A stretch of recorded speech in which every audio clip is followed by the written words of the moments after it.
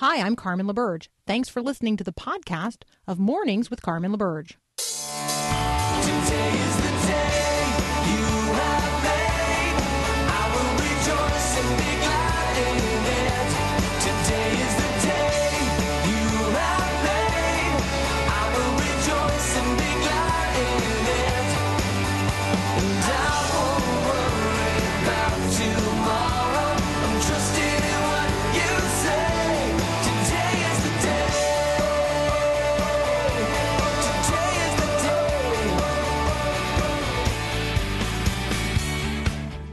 Good morning. Indeed, today is the day. Today's the day the Lord has made. We are rejoicing. We are glad in it. That does not dismiss the fact that, the world is a bit on fire in many places. And maybe it is on fire right where you are. Maybe there is an inflamed relationship. Maybe you are facing a week that you know is going to be really challenging for one reason or another. I'm right there with you. In addition to our expectation that this week the House of Representatives will issue formal articles of impeachment against the President of the United States, this is also a critical week for global trade. We will be watching headlines related to that. I know it's critically important to those of you who are farm families across the upper Midwest of the United States of America. Certainly the headline related to as the country grows less religious, the country also grows less charitable. For those of us who work for charitable organizations like this one, we are going to be looking this week for those of you who appreciate this ministry to join the team if you have not, and give generously if you are in a position to do so. This is going to be the week during which we at Faith Radio ask our friends to give at year end to help us end well and start well in the new year. I do want to highlight the volcanic eruption off of Small Island in New Zealand and acknowledge that it is a place where many Western tourists were disembarked at the time that the volcano erupted. And we certainly, if you've ever been on a cruise and you've ever disembarked on a small island, maybe in the Caribbean, it's already a place you're not familiar with. And your little floating world may be a place you cannot even get back to. And so if you find yourself in some sort of crisis like dealing with, in this case, the eruption of a volcano, but you could imagine being in a situation where there was an earthquake or some other disruptive event, just how frightening that would be. And so I want us to be lifting up particular prayers today for everyone involved, the people who live on this little island, who are now providing whatever kind of aid and hospitality they can to the thousands of people who have disembarked from cruise ships there and are now trying desperately probably to return to their little floating islands of paradise. And then for those cruise ship company operators, certainly for those who are already known to be dead following the volcanic eruption, but also for the many, many people currently unaccounted for. I also want to lift up to you, Ocracoke Island off of the coast of North Carolina is actually small and similar to this island off of New Zealand in terms of its remote nature and its dependence on tourism. More than 3 months ago now, Ocracoke Island was absolutely decimated by a hurricane. And only just this week did the road, which is the artery that actually provides the lifeblood for this remote little community, only this week did North Carolina 12, which is the 2-lane road that leads out to Ocracoke Island, only this week did that road reopen. It's important to recognize that there are small communities of people. The people who actually live on this island number something like 400. And so, but the hospitality that they provide to literally hundreds of thousands of people who visit this island in order that they can enjoy the North Carolina Outer Banks and the beauty of that place. These are people who are sort of in a hospitality ministry year round, and they live there, and their schools are not reopened yet following the hurricane. Many of them, their homes were destroyed. So anyway, let's just be praying for our neighbors. I think it's easy for us to pray in the midst of the crisis, and then we tend to forget. We move back into the patterns of our own life, and I totally understand that. But just wanted to make us mindful of those folks out there on that Outer Banks island as well. Maybe you've got a family member or a friend, maybe a fellow, like a church that you're familiar with in another community that really in 2019, they were hit really hard by something. Maybe we should be mindful of them today. Let's awaken the generosity of our prayers and the generosity of our spirits as we enter into this new week of Advent in great anticipation of the Lord's coming. When we come back, we're going to talk about the fact that today is December the 9th day of Advent, and we're going to look at Luke chapter 9. That's up next here on Mornings with Carmen.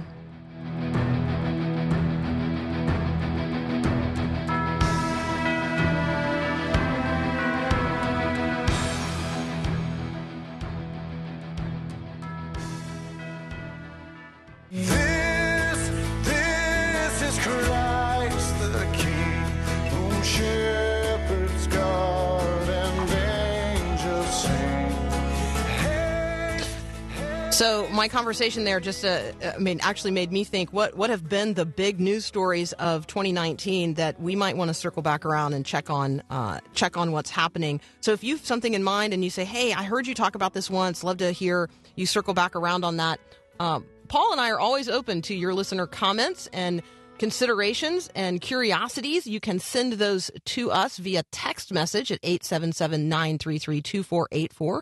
Again, that's 877-933-2484. You can always email me, Carmen@myfaithradio.com.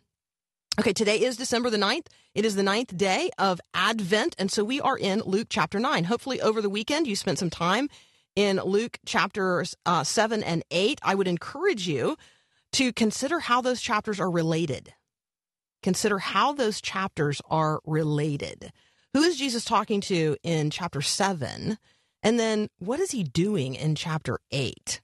And how are those two things related? That'll be my curiosity lesson for Luke chapters 7 and 8, because they are intimately related to one another. All right, in this chapter, in Luke chapter 9, we have the sending out of the 12 disciples. Remember, Jesus has spent time overnight praying one night, and then that next day he selected 12 disciples, whom he then called apostles. Well, here he calls the 12 together. He gives them power and authority to drive out all demons and cure diseases. Now, how that happens, we're not quite sure. Because obviously the Holy Spirit is not fully dispensed upon the church until Acts chapter 2, following the ascension of Jesus into heaven, which follows his resurrection, which follows his crucifixion. And this is at the very beginning of his ministry in Luke chapter 9. And so he's sending out the 12. He sends them out to proclaim the kingdom of God and to heal the sick. He tells them, quote, take nothing for the journey, no staff. And by that, he doesn't mean like, you can't take your executive producer. You can't take the guy that runs the board. No staff means, like a walking stick, right? So no staff, no bag. So no backpack, no shoulder bag, no purse. This is like that kind of economy flying where you're not allowed to take anything. All right. No staff, no bag, no bread, no money, which, by the way, my mom, I'm 51 years old. My mom still asks me if I depart her company, like we're physically together somewhere. When we depart, she always asks me the same question. Do you have a little traveling money? She always makes sure I have a little bit of traveling cash, which mostly I don't normally have because I'm, probably like most people now, kind of bound to plastic. All right. And then he says, no extra shirt. All right. So no change of clothes, no money, no bread, no bag, no staff, take nothing. Whatever house you enter, stay there until you leave that town. Now, I just want you to just here for a moment. I'm headed to the Twin Cities today for our end of the year winter share. And so if I just came knocking tonight and just said, I need to stay in town for a few days on a ministry event, how would you respond to that? Because it says whatever house you enter, stay there until you leave that town. I mean, are you ready for, in this case, it would only be like a 3-day guest, but who knows how long these disciples would have been planning to stay. Whatever house you enter, stay there until you leave that town. If people do not welcome you, leave their town and shake the dust off your feet as a testimony against them. And so they set out and they went from village to village, proclaiming the good news and healing people everywhere. Now, the next part of of Luke, I find this fascinating. Herod the Tetrarch. So we're talking here about a person in at kind of like the level of a governor. All right. He is one of the three people. He's a tetrarch. There's three of them who have some political responsibility in the region. Herod the Tetrarch heard about all that was going on. He was perplexed because some were saying that John had been raised from the dead. Now, what does Herod know about John? Well, he knows he had John beheaded, so can't be John, right? Others say this guy, who we know as Jesus, is Elijah. Elijah has appeared. Well, that means the fulfillment of everything that the Jews have been counting on. Every time they celebrate the Passover, there's an empty seat. Who's that empty seat saved for? It's saved for Elijah. And Elijah is going to be the one who comes, prior to the Messiah. Now, what they have right here is that John the Baptist is actually the person who is in the role of Elijah in this announcement and preparation ministry. So Elijah, in a sense, has appeared because John has appeared, and John is the one preparing the way for the Lord. Still others said it's one of the prophets of long ago come back to life. Okay, in any, at any level, this is an interesting dude. And so Herod says, now I beheaded John, so this can't be John. Who then is this I hear such things about? Who is this? And he tried to see him. Now, it's curious that the language there is tried to see him. Must have been challenging for guys like Herod to gain access to a person who had, by this point in time, become so popular that in the very next story, 5,000 men, which was probably more like 9,000 people, are all gathered together, not only to hear Jesus, but to sit under his teaching for many, many hours. And that is then when we have the feeding of the 5,000. All right, we are going to return to the 9th chapter of the Gospel of Luke in just a moment, because what we get next is Jesus asking basically Herod's question to the disciples. So the question that I would encourage you to be looking for as you're reading the Gospel of Luke is this question: who is this? Who is this that commands the wind and the waves? Who is this that can boss demons around? Who is this that forgives sins? Herod's version of the question: who is this whom I'm hearing such things about? And then Jesus is going to turn the question in just a minute and say, all right, who are the crowds saying that I am? How are people answering that question? And then he is going to ask the question directly of the disciples. Who do you say that I am? That's up next here on Mornings with Carmen. Oh, come, Emmanuel,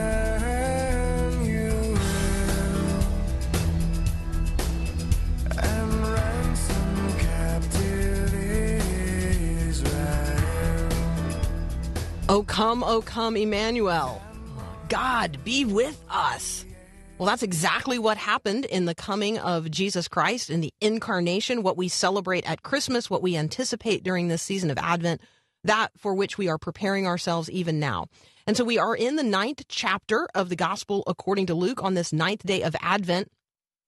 And if you haven't if you haven't entered into Advent in an intentional way, join us in reading a chapter of the Gospel of Luke every day of Advent. It actually lines up Luke 1, December 1, Advent Day 1. So there you go. So we are today in the 9th chapter of the Gospel of Luke. And I just want to say a couple more things about this before we pivot to what I think is probably the most important headline of the day in terms of you and I as Christians in the United States of America. And so we have Jesus turning the question to the disciples. Who do the crowds say that I am? Now, this is sort of like a man on the street interview, right? What are you hearing out there? What are people saying about me? And they give the answers that are already enumerated earlier in the chapter in terms of what Herod is hearing that people are saying. And so the disciples reply to Jesus. This is in the 19th verse. They replied, some say you're John the Baptist, which, there would have been a family resemblance. There would have obviously been similar teaching. However, everybody knows, John has been beheaded at this point in the story. And John clearly said of himself, I'm not the guy. I am preparing the way for the guy. And in fact, that's the guy, and he's the behold the Lamb. That's John saying about Jesus, behold, the Lamb of God who takes away the sins of the world. He transferred essentially his own disciples to Jesus. So clearly not John the Baptist. Others say Elijah. That's an interesting consideration for particularly the Jews of the day. And still others, one of the prophets of long ago, come back to life. So they are echoing what we have already heard, Herod having heard about who this is.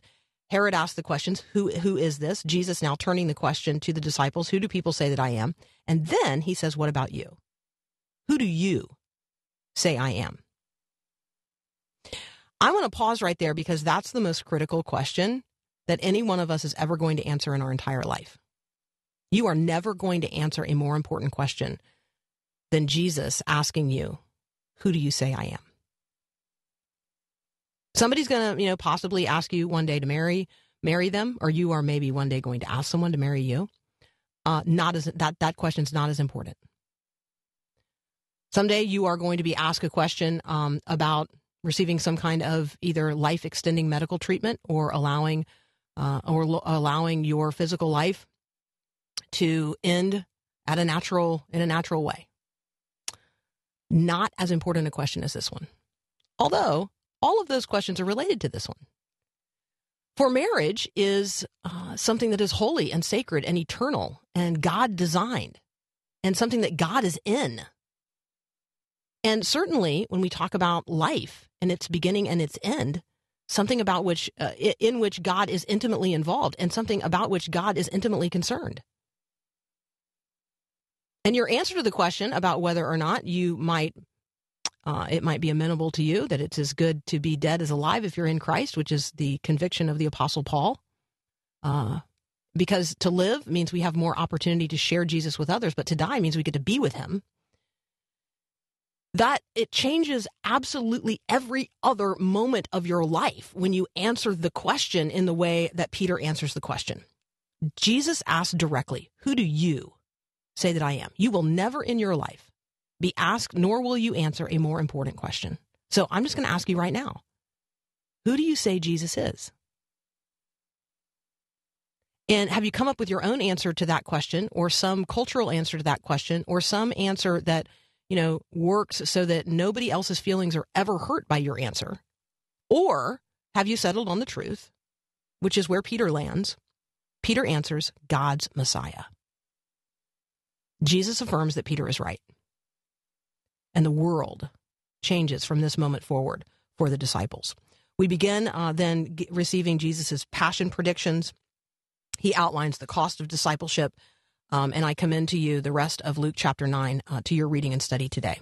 I want to spend a couple of minutes here introducing a piece of legislation that was just proposed on Friday. Now, first of all, when a piece of legislation is introduced late Friday afternoon in the season of Advent, you pretty much know that the lawmakers introducing it know it is dead on arrival because they really don't want a lot of people talking about it, which is precisely why we must talk about it.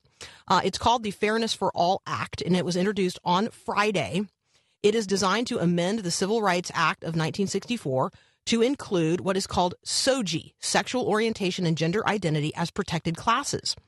It also purports to provide some protection of religious freedom.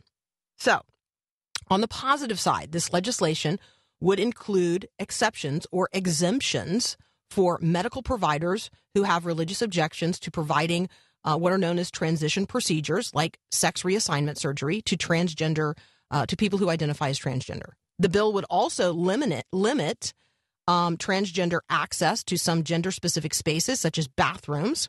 The bill would also protect certain freedoms for some religious organizations, highlight their some, such as churches, adoption, foster care services, educational institutions like the one I serve, the University of Northwestern St. Paul. And so all of that sounds good, right? Well, before you get your hopes up, I want you to consider and think about some of the competing realities and the bottom line here. First of all, who gets to define fairness, and who gets to define all of the terms involved in the Fairness for All legislation? And the answer to that question is LGBTQ activists get to define all of that, which means that going forward, codified into federal law would be definitions of sex and gender and sexual orientation, and they would become protected classes, and those definitions would be subject to change as the LGBTQ lobby continues to evolve and that alphabet soup continues to grow. You have to think about that when you think about this legislation. The other thing you have to think about is all of those of us who maybe work as Christians, like in the world, unrelated to the specific religious institutions that are protected. There is literally a handful of protected institutions in this act. Everyone else is literally left hung out to dry. Every other Christian operating in every other field is not protected by this legislation. So does it protect some? Yes. Does it protect some for some period of time? Yes. Is it subject to change? Yes. As the evolution and devolution as LGBTQ continues to evolve, so too will the government's definition of these terms, and therefore the definition of protected class and the definition of discrimination against said protected class by everyone not expressly exempted in the legislation. Now, it's not going to pass. Let me just start by saying that. It's not going to pass because there are a lot of Christians opposed to it. There are also a lot of LGBTQ activists opposed to it. Why? Because it doesn't go far enough. They already have the Equality Act before Congress, and that's what they want. They want the Equality Act. They don't want the Fairness for All Act. They want the Equality Act. And so keep that in mind, that LGBTQ activists do not believe this proposal, Fairness for All, goes far enough. Many Christians say this goes too far. This is giving away the religious freedom protections currently in place in federal law. And so we are going to continue this conversation not only with Peter Kapsner in just a moment, but trust me when I tell you, we will be returning to this subject at length because this is going to be critical legislation going forward, not only for us to know a lot about, but for us to weigh in on. I'm Carmen LaBerge. We'll be back in just a moment.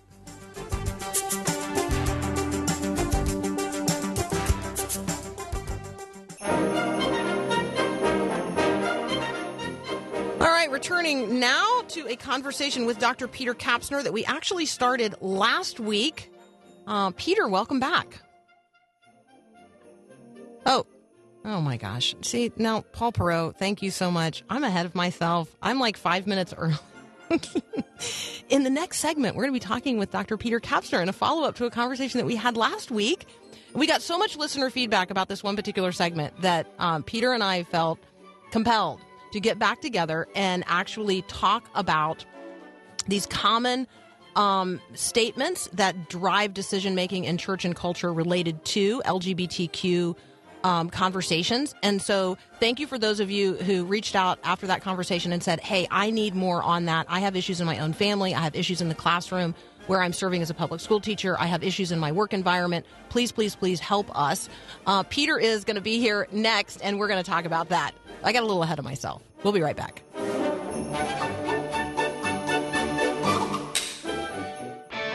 When life is spinning out of control, sometimes you wonder if God has overlooked you.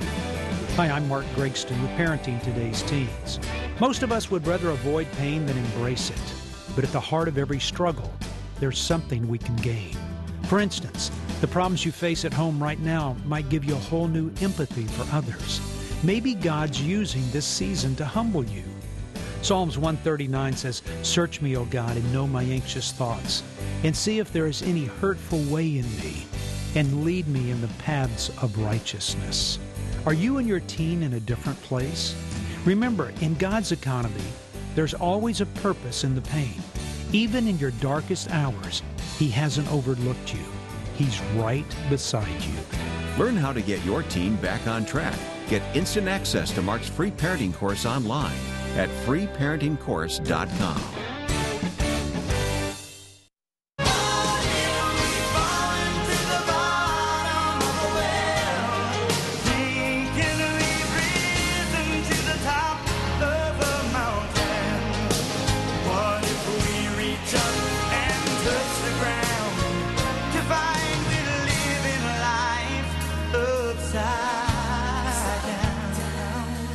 Returning today is Peter Kapsner. Peter and I had a conversation.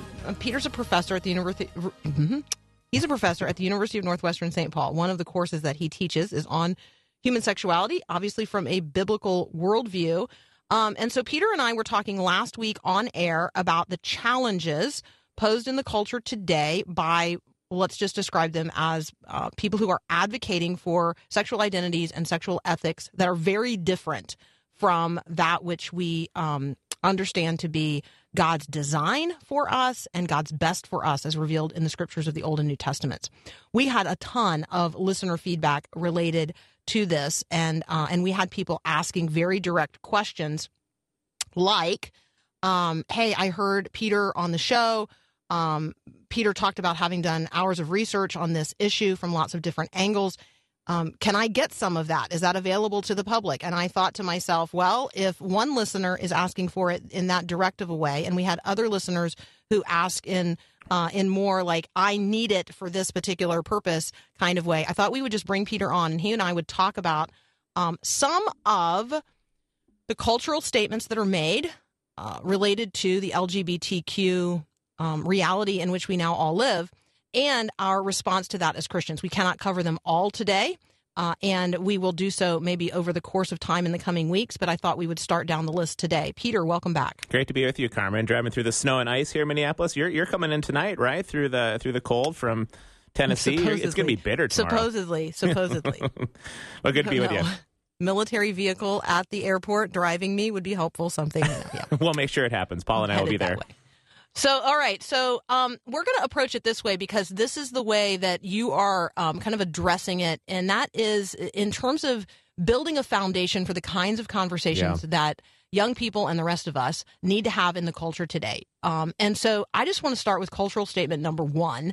And then we're just going to work our way down a few of these. I know we won't get to all of them today, and so we'll circle back around. But I am hoping that for the listeners who wanted more, this is going to be helpful. So here's cultural statement number one. The church, or just Christians, have been filled with hatred and bullying of gays or the gay community or LGBTQ people, however you want to frame that. So just filled with hatred and bullying. Therefore, we must correct that with total inclusion. Yeah. How do you respond? Yeah. So these statements, Carmen, they were generated over the last couple of years as I was talking with students about what seems to be driving the conversation in terms of our decision making in the church and in families and in friends as a culture. And this, of course, is one of the biggest ones that I hear as an understandable objection. But there isn't the logical conclusion that derives from this idea that the church has been bullying and hating towards the gay community, which I think, in fairness, when I was growing up in the 70s, 80s, and 90s, there was a lot of pretty rubbish things that the church was saying about the gay community. And we certainly have that history that we're dealing with. But the pendulum has swung over the last 10, 12 years away from that to saying we're going to just swing it all the way to the other side, where we're not even going to evaluate any longer what constitutes godly or kingdom behavior. We're not going to wonder what is a healthy and shalom way of life. We're just going to say we have to stop doing the hatred and the bullying. And the way we're going to do that is to make sure that everybody's included in the community. And again, I think that's an understandable remedy, but it isn't a kingdom remedy. And by that, I mean, it doesn't logically derive that inclusion should be the remedy for all of the bullying. In fact, I think we can safely say that maybe there's some other approaches here, and one of which would be something that I have to do in my class on a really regular basis and in churches as I'm meeting with them is helping to redefine love. And I had to do it in my own life, but what I mean by that is love usually is synonymous with inclusion. So you really only have one of two choices today. You can either be a hater, like we've been in the past, or you can be like Jesus, who loves, which means that you include. And the problem with that is that biblical love doesn't have anything to do with inclusion. Biblical love has to do with a tender-hearted affection for another human being in which you might just be willing to give up all of what you think you're entitled to so that they can be whole, so that they can experience the shalom of the soul. Everything can be healed. And that's that agape kind of ahava love of the biblical text. And in fact, that kind of love, Carmen, actually demands some measure of exclusion. It excludes those things that actually are not bringing shalom to the soul. It excludes those things that are actually harmful for us. And so love is this sort of this passionate drive towards wholeness because God actually wants that for us. And then from there we can talk about, so why isn't walking in a gay lifestyle part of God's wholeness and all of those sorts of things? But the point of number one is to try to just sort of step back for a second and say, hang on, we are simply creating a remedy of inclusion, but that's inconsistent with the kingdom in which love actually does exclude certain behaviors simply because God actually wants us to be whole. So I had this conversation just yesterday with a friend at church who has a young college student. And, in that environment, in that town, this young woman has found a church, I'm going to use that word here, that is LGBTQ affirming. Right. In fact, non-binary affirming. And so this young woman, raised in a Christian family, having gone to, obviously raised in a Christian church, on and on and on, is now fully allied. There's the language, fully allied of this totally inclusive community that is abandoning Scripture and Scripture's teaching because she wants to be inclusive in her relationships. Right. So when kids go to college, this is a real issue for them. If they don't understand that love, that the grace of God does not abandon the holiness of God. You can't have grace without holiness. Well, so anyway, I think that it's critical. It's an incredible point, and you're referencing it well again, just to continue to emphasize all of these synonyms that really sound good, like inclusion and affirmation and endorsement and allies with, all of those sorts of things. But none of those things, Carmen, are actually synonymous with love. And as you just referenced again, God's holiness isn't because he wants us to just sort of like step back and always say, you're amazing, you're incredible, you're perfect, we're not, all of these sorts of things. God's holiness is shining a beautiful way of life into our lives through his love that then calls us and compels us to actual wholeness. And I'll say this, we judge things by their fruit in God's kingdom. And we are now 4 years into the full embrace, ally, endorsement, all of this language around it. And my young people that I'm dealing with, 100 at a whack here at the University of Northwestern St. Paul, the fruit of that has been increasing confusion, increasing turmoil, increasing anxiety, increasing uncertainty. And so all of these words that sound so good are actually creating havoc as opposed to what God's love could be and could mean for people's lives. All right, Peter Kapsner and I are going to continue this conversation in just a moment. For those of you who are reading through the Gospel of Luke with us, we have just recently read Luke chapter 6, where we get the statement about judging not, lest ye be judged. Judgment is a big part of this. Who are you to judge? That conversation up next here on Mornings with Carmen. Come, all ye faithful, joyful and triumphant. Continuing my conversation with Dr. Peter Kapsner. Peter, here's the question. Who are you to judge? Jesus said, judge not lest ye be judged, and therefore we must not judge other people, but instead embrace, whatever choices they're making in their own life, or this broad concept of inclusion. How, as a Christian, do I respond to that? Yeah, that I think was one of the first ones that was easily identifiable as I was talking with the students about some of the different objections a couple years ago. And of course, that's the worst thing you want to be labeled, right? Is to be a judgmental person, to be a judgmental Christian, and you can't judge me, and who are you to judge? And all of that language, which again is understandable given some of the treatment of people in the gay and lesbian community. But what's interesting about that is I'll walk into class and tell my students that I hope I am the most judgmental person that you ever meet, and I hope that you are that I am the least judgmental person that you'll ever meet. And it's interesting because they get knocked off balance a little bit. They get a little disruptive, and they're saying, "What are you saying by that?" And I read a great article. I don't remember the site of it a couple of years ago, but was really digging into the Greek language of the New Testament in which the New Testament was originally written.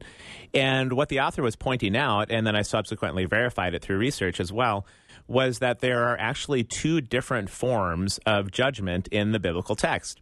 And one of the forms of judgment Christians are to constantly do and constantly practice. The other form of judgment we are to never do. And so when Jesus is saying in the 6th chapter of Luke that you just referenced there, to not judge lest you too be judged, he's using a very specific Greek word in this moment that is the judgment of condemnation. It's a judgment of sort of a finalization of somebody's status. And the Pharisees were doing that all the time in first century Jewish culture, where they would look at somebody who was sick, they would look at somebody who was maybe diseased in some ways, like with leprosy. They would look at people who were poor, who were on the outside, who were blind. And the Pharisees judged them as already being condemned. They were people who are outside of God's kingdom, and they will forever be outside of God's kingdom. Sometimes people do that with people who continue to persist in sin in their life, as there's this sense of judgment. There's no hope and no future for you. This is the woman who was caught in adultery when she's chucked into the middle of the Pharisees with Jesus, and they're going to stone her. She's experiencing the judgment of condemnation. There is no future for her in that situation. And Jesus says, don't you dare ever judge people in that way, because in my beautiful kingdom, regardless of what's going on in the present, there is always hope and always future. If somebody's just willing to turn, if somebody's just willing to, from the pigsty of the prodigal son, turn their face back towards their father, you can be welcomed back into God's kingdom. That was the kind of inclusion that Jesus practiced, was not just, hey, let's all celebrate everybody's way of life. It was, you can come back into the kingdom through repentance and transformation. And so he says, don't you ever judge somebody as outside of the kingdom, beyond the pale in that way. Now, there is another form of judgment that we are called to practice as Christians, and that is the judgment of discernment. It's the judgment of the letters of John, for example. First, John talks about discerning things, and we are constantly, as Christians, called to judge or discern those ways of life that are consistent with God's kingdom versus those ways of life that are inconsistent with God's kingdom. And again, the reason we do that is not because we're having to prove something to some big angry being in the sky, but because we want to be able to walk in the wonderful, beautiful wholeness that is part of God's kingdom. And so we need to discern, is this way of life, is what I'm doing, is how I'm acting, are these things going to bring further wholeness to me and to the people around me? Or is it going to be something that wreaks havoc in my life and in the lives of those around me?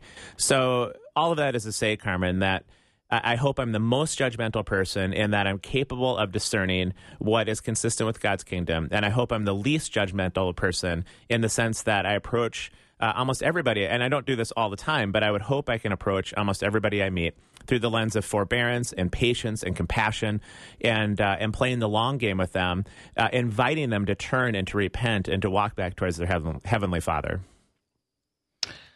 So you used some terms in there that I think are really critical. The term wholeness, and then you also talked about those things, those behaviors, those life choices that wreak havoc in our lives and in the lives of others. I think that is better language than the language that we often trip over, which is the sin language. Yeah. So I find people who don't want the sin language ever used, and then they swing right back around the other direction and say, Jesus welcomed sinners. Jesus loved sinners. Who are you to ever exclude anyone? And then I'm thinking, well, aren't you in your very statement acknowledging this is sin? What we are talking about is sin. So address this, and I know we don't have a lot of time to do this, but I'm hoping we can talk about this third cultural statement. And then, you and I are going to have to obviously circle back around to this at a later date. But Jesus welcomed sinners. Jesus ate with sinners. He shared fellowship with them. So, who are you to exclude anyone? This needs to be an inclusive church. Yeah, there's two parts about that, and we can address this at another segment as well at some point. But you referenced one of them, is that it already acknowledges that the behavior is sinful. And so there's many people in the sort of LGBTQ community that are advocating that it is an appropriate way of life according to God's kingdom and the metrics, that, of course, God would want this for us. But at the same time, we'll say, but Jesus welcomes all sinners to the table, and so there's this kind of logical inconsistency. Is it sinful or is it not? So that's the first thing. But I think the second thing that's really important about that statement and who Jesus welcomed to the table is he did welcome everybody. But if we're not careful, we're going to get a little confused that the end goal is actually inclusion. So you reference this church that is an affirming kind of church. The end goal in many churches these days is affirmation and inclusion. that is not the end goal. That might be the end goal of American culture values on some level, where we all have sort of freedom and entitled to pursue happiness and all of that. But the end goal in God's kingdom is never inclusion. Inclusion serves as the function or the purpose to invite people to the table where a real Savior, a real physician can bring healing and wholeness then in everybody's way of life, regardless of what the sin is. And so inclusion is the method towards wholeness. It's not the end goal, but boy, are we confused on that one these days. All right, Peter, there's another, 10 of these that we could talk about, but we're going to have to save. We're going to have to just maybe pace ourselves out because I do think this is really helpful. This is the kind of equipping that I need in conversations that I'm having. I know it's equipping that my friend at church needs. We know it's equipping that listeners who've reached out to us. It's what, I think that, and it's the equipping that students need. So I think we've got our finger on something here that I don't want to let loose of anytime soon. So can we circle back to the subject matter the next time we talk? Yeah, I'd love to, Carmen. It's so fun to talk about with you. Great. Thank you so much. All right. That is Dr. Peter Kapsner from the University of Northwestern St. Paul. We'll be right back. We got to take a quick break, and then we'll be right back here on Mornings with Carmen.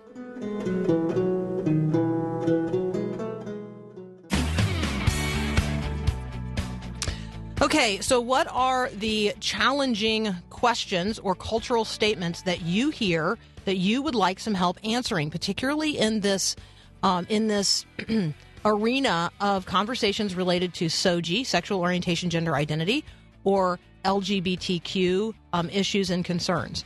Maybe you are challenged by cultural statements made in the workplace. Maybe you are challenged by cultural statements made at school. Maybe you are challenged by cultural statements raised in the political arena, or even at your own church. Maybe you are in a church that has made a transition from that which affirmed what Scripture says about these things to a church or a denomination that now affirms the whole spectrum or array of gender identities and sexual expressions. What are your questions? I would love to hear those so that we can address them. Please text me at 877-933-2484 or email me, Carmen@myfaithradio.com. Again, we would love to hear your questions so that we can address them directly.